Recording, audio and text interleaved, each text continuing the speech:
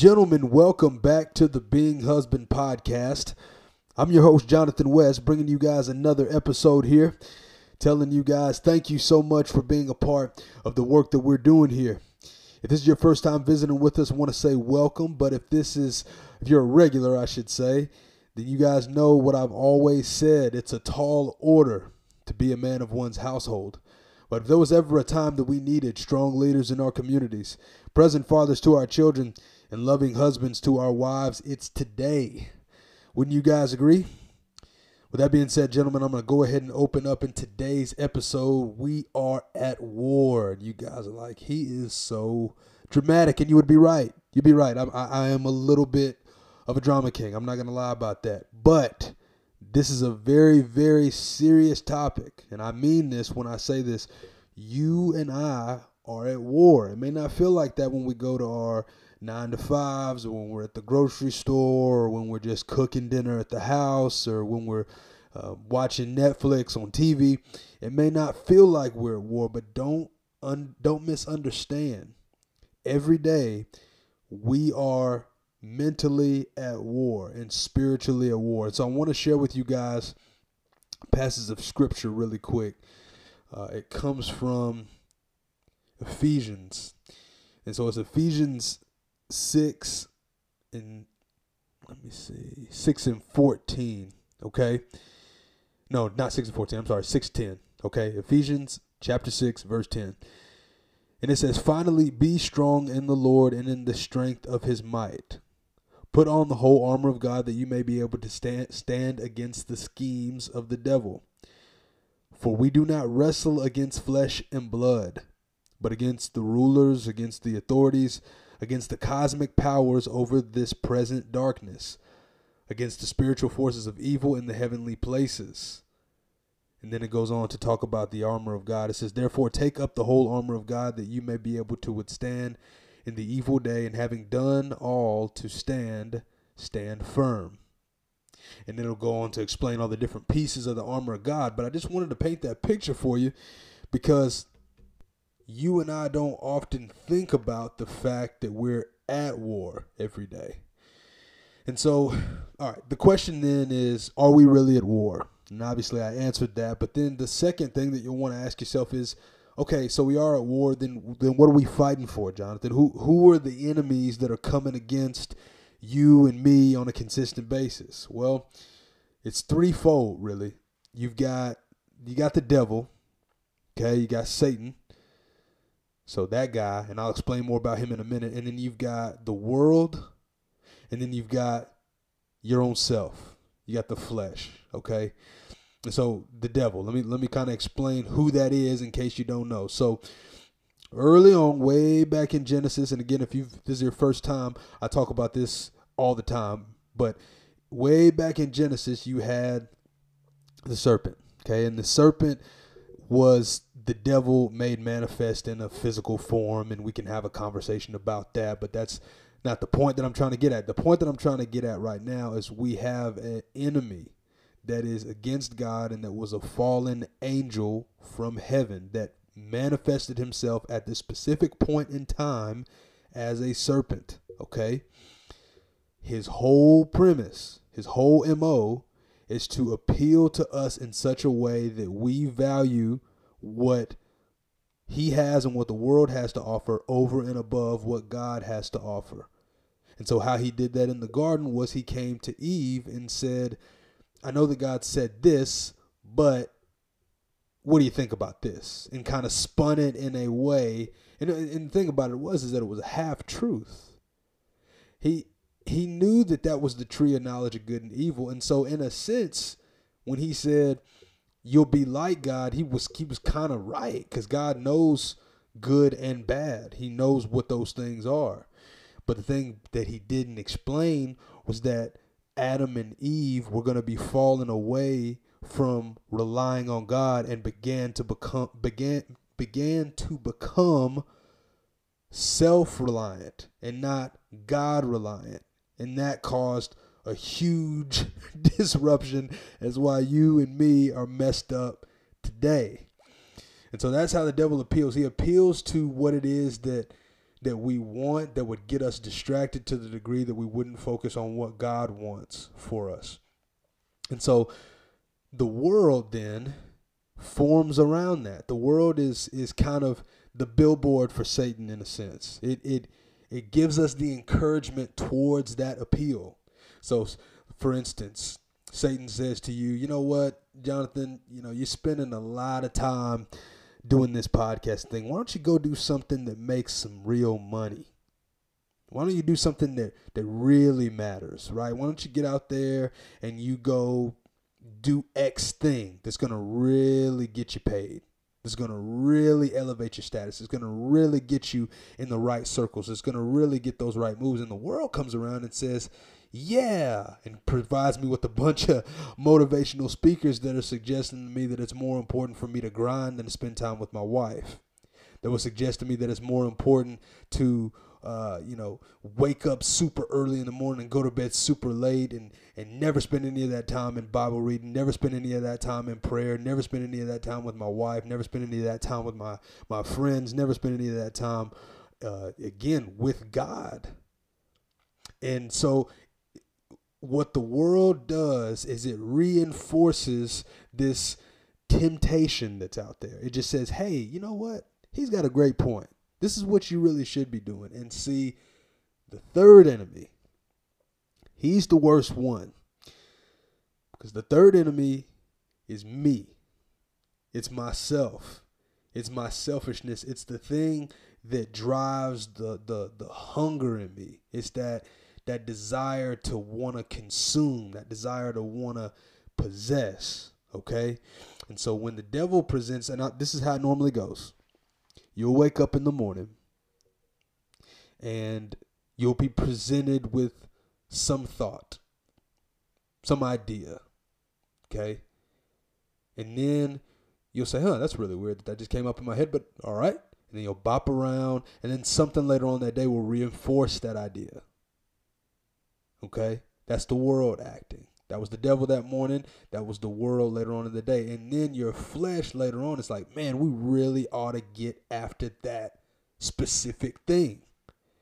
And before you know it, you're knee deep in something because you didn't check it in the morning when it presented itself. You didn't check it when it presented itself. Doesn't matter if it's in the morning or evening, but you understand my point. My point is that when it presents itself, when temptation presents itself, if you don't check it and it goes through all those other filters, you and I are likely to do the thing that we're not supposed to be doing. To do those things that we're not supposed to be into. And so then you'll ask me, you'll say, Jonathan, all right, man, so I know that all that stuff's there. I know that all that stuff exists. I don't really know what to do about it, though. How do I win those battles in war? How do I win against something that's invisible, right? Because I'm used to fighting. I'm used to, knocking guys out. I'm used to, laying dudes out. You might say if you're kind of one of those meathead type dudes. But that's not the kind of battle that we're fighting. The battle that we're fighting is not a battle of flesh and blood, but it's a battle of ideas. It's a battle of spiritual warfare. It's a battle that is invisible. On the surface, it doesn't look like it exists for real. It looks like it's a very non-consequential issue for you. I just had a thought. It's no big deal. It's just a little conversation. No big deal. You know what? I'll be here for just a little while. No big deal. Maybe 5 minutes, 10 minutes, whole hour. And again, before you know it, you're knee deep into something. And so the number one thing that I could tell us to remind myself really is you and I have got to keep a healthy prayer life. If we want to win this, you and I have to keep a healthy line of communication between us and God. And I'm going to kind of set the tone here. A lot of us, man, myself included, we'll get in prayer and we just start talking, just rambling, saying everything that's on our mind. That's fine. That's good to a degree. But what I find to be more beneficial is when I actually sit down with text and just meditate on it for a little bit. Just kind of think about what it is that God is saying in that moment. Because if you're like me, I'm crazy. And so when I talk, I like listen to myself talk, and it's like, dude, what's wrong? What's wrong with you? You're crazy. I'm actually a crazy person. And so if I don't take time to shut up and listen and read what God has already said and meditate on that and ask God to reveal something to my mind, if I don't get God to speak to my mind, I'm doing all the talking. And if I'm full of myself, how can I be full of God? If I'm full of all my ideas and none of God's, what use am I to my wife? What you think you so bad that you got it all figured out that you can do this thing by yourself? No. Look, here's the thing. You may say, look, Jonathan, it's not a big deal that I skip prayer every now and then. And I say, you know what, man, to some extent, you're right. But guess what? While you and I take our foot off the gas, he's not. Who am I talking about? Satan is not taking his foot off the gas and coming down to get you and to get me. He hates you. I want to say that again. It's not that he doesn't like you. He hates you. He hates that you go to church. He hates that you love your wife. He hates that you have a job that's providing for your wife. He hates that you actually manage to spend time with your wife and care for her and care for the kids if you got some of those and get involved with small groups and do ministry on the side. He hates that. He hates that. And his objective is to make you and me bow the knee to him. Period. And so what you and I got to understand is that prayer is not just, say it like this.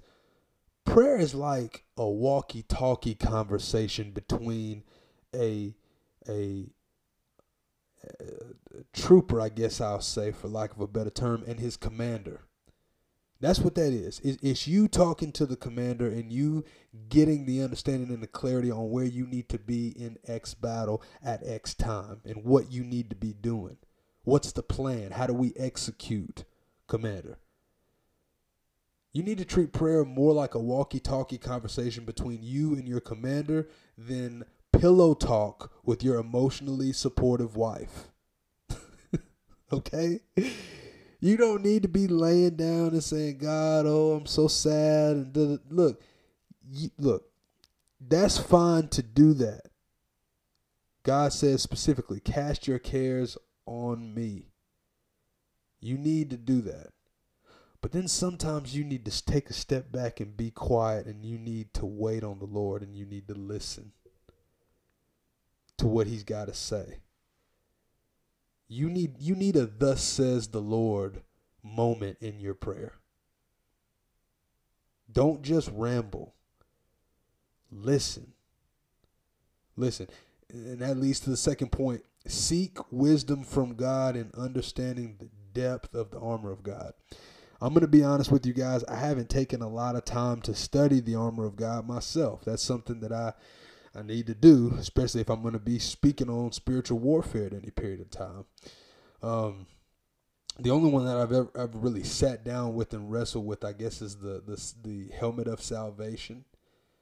And what I've come away with that is, this is personal experience, but if you've ever just kept in your mind how good God is to have taken sacrifice on himself that's due us, right? Like the idea that you and I did something so wrong that God didn't want anything to do with us. And then instead of giving us what we deserve, he held back what we deserved and gave it to his son instead. When you think about that, you're traffic on I-65 gets a whole lot more manageable to deal with. Right? Like when you keep in mind that God loves you enough to have provided a way to stay in good relationship with him when you didn't know your butt from a hole in the ground, your wife telling you to pick up your shoes is not that big of a deal. It's really not. And so what salvation for me has done, and what I've gathered with, and why it's the helmet piece, because that's the thing about these, is that each piece of armor in the armor of God, and you'll read this if you read Ephesians 6, I believe it's Ephesians 6, hang on a second, Ephesians 6, 10 through 18. Read that whole passage and just ask God to give you some clarity on it. I'll be doing the same, but when you read through that, each aspect of the Christian life and the Christian faith is tied to a specific article of the armor. Okay, so helmet is with salvation. And I believe because that's protecting your mind. Because when I think about what God's done in his son, I get a lot less crazy. Life becomes a lot less chaotic and crazy, and it becomes way more sane. It's now, here's the thing, it's not all cookies and cream. I don't want you to get the wrong idea. I'm just saying that I can see clear. It's not as though I'm walking in the dark anymore. Crazy stuff's going on all over the place, but I have a path forward when I think about the goodness of God and salvation. I can understand that, look, I may not have all the answers. I may do this thing wrong, but I'm going to keep going forward in the right way because I know what the right way looks like. And that right way is to lay down my life for the sheep, just as salvation is for me. Just as Jesus did for me, I should do for my wife. That's what I'm called to be. Which leads me to my third point is, you can't put yourself in the wrong situation at the wrong time and expect it's all going to be good. Okay? This is me talking to you, and I'm going to get real for a second. Okay? If you have an issue, and I've had the issue myself, if you have an issue looking at hot girls on Instagram, stay away. Stay away. If you have a hard time not looking at porn, get a flip phone. Okay? Set restrictions for the content that's available to you on your phone. But listen, man, you got to get a grip on this. When we talk about temptation from Satan, this is the number way he gets men. The number one way he gets men. Now, he appeals to us through money. He appeals to us through power. But sex is the number one way that he gets men every single time. The wisest man in the Bible, King Solomon. The godliest man in the Bible, David. And the strongest man in the Bible, Samson, all fell because of sexual temptation. So do you think that you got it all figured out so much that you can have that stuff available on your phone anytime, anywhere? You think you're so in control and able that you think that you better than the godliest man, the wisest man, and the strongest man, and they couldn't even keep it together? Listen, as a friend, you got to get a grip on this. If you don't, there's going to be hell to pay. You could go down and look. It may not affect you at 23. It may not affect you at 24, 25, 26, 27. But if you let that thing ride out for too long, it will be your bondage. It'll be your bondage, and you won't be able to shake it. Jesus said, resist the devil and he will flee from you. Jesus didn't say temptation wasn't going to be there.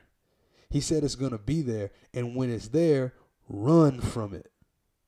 Get out of the way of it. You got to remember, man, he's after you. He's after your family. He's after your testimony. He doesn't want you to know God. He doesn't want you to know truth. He doesn't want you to build your family up. He doesn't want your legacy of your family name to be a God-honoring legacy. He wants it to be a legacy of destruction. One where, oh, my dad cheated on my mom, so now they're divorced. That's what he wants. Oh, my dad was he was involved in drugs and he died. And so now, died at a young age. That kind of thing. What am I trying to say? I'm trying to get you to understand that you have an enemy and you have a world that is shifting around that enemy to make those temptations appeal to your very core, your very flesh. And we talked about flesh a little bit last week when I talked about total depravity, right? And we've talked about it before with don't follow your heart in that episode. The heart is desperately wicked above all things. Who can know it? And so the world and the devil exist to appeal to that thing, to appeal to what it is that you want in your secret heart, as Paul puts it. And if they can get you off your mission, if they can get you off focus on what you're supposed to be focused on, which is what? What do we always talk about? Husbands, love your wives as Christ loved the church. If they can get you off your mission of doing that, then your family and understanding the gospel is going to be hindered. It's going to be hindered. And God gets no glory when his message is hindered by the man that he's raised up to bring it to his family. That's why me and you are here. That's why we're called husbands. We're supposed to be tending this field that God's given to us, not sowing our wild oats.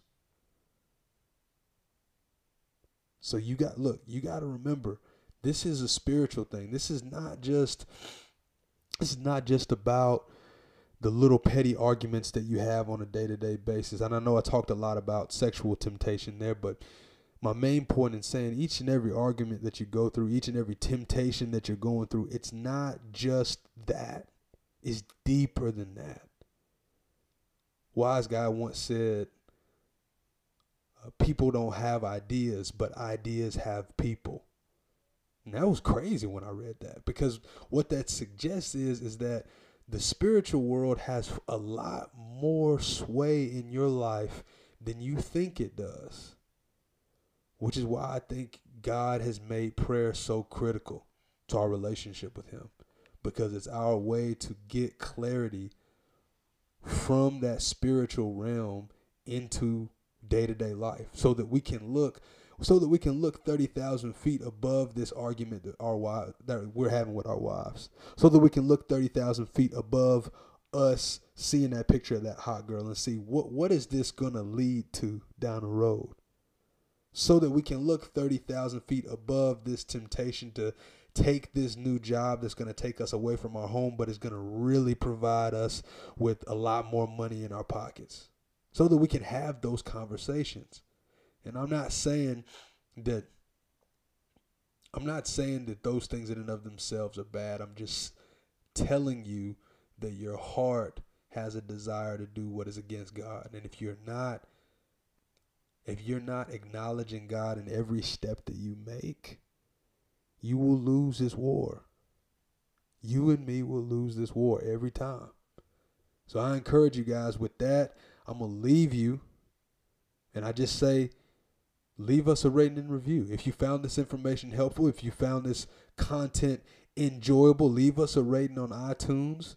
Leave us a review there as well. We're trying to get those reviews up, man. And if you can't do that, give us a follow on Instagram. If you can, that's @beinghusbandpod on Instagram, or you can follow me as well @_Jonathan West, JOHNATHANWEST. So if you can't do that, then man, share it with a friend at least. If you don't feel like you want to leave a review, if you don't feel like you want to follow us, just share it with a friend, man. Let everybody know that we are here and we exist to let men know that their lives are valuable, that they are to be strong leaders in their communities, that they are to be present fathers to their children, that they are to be loving husbands to their wives. That's what we were created to do. That's what it is to be husband.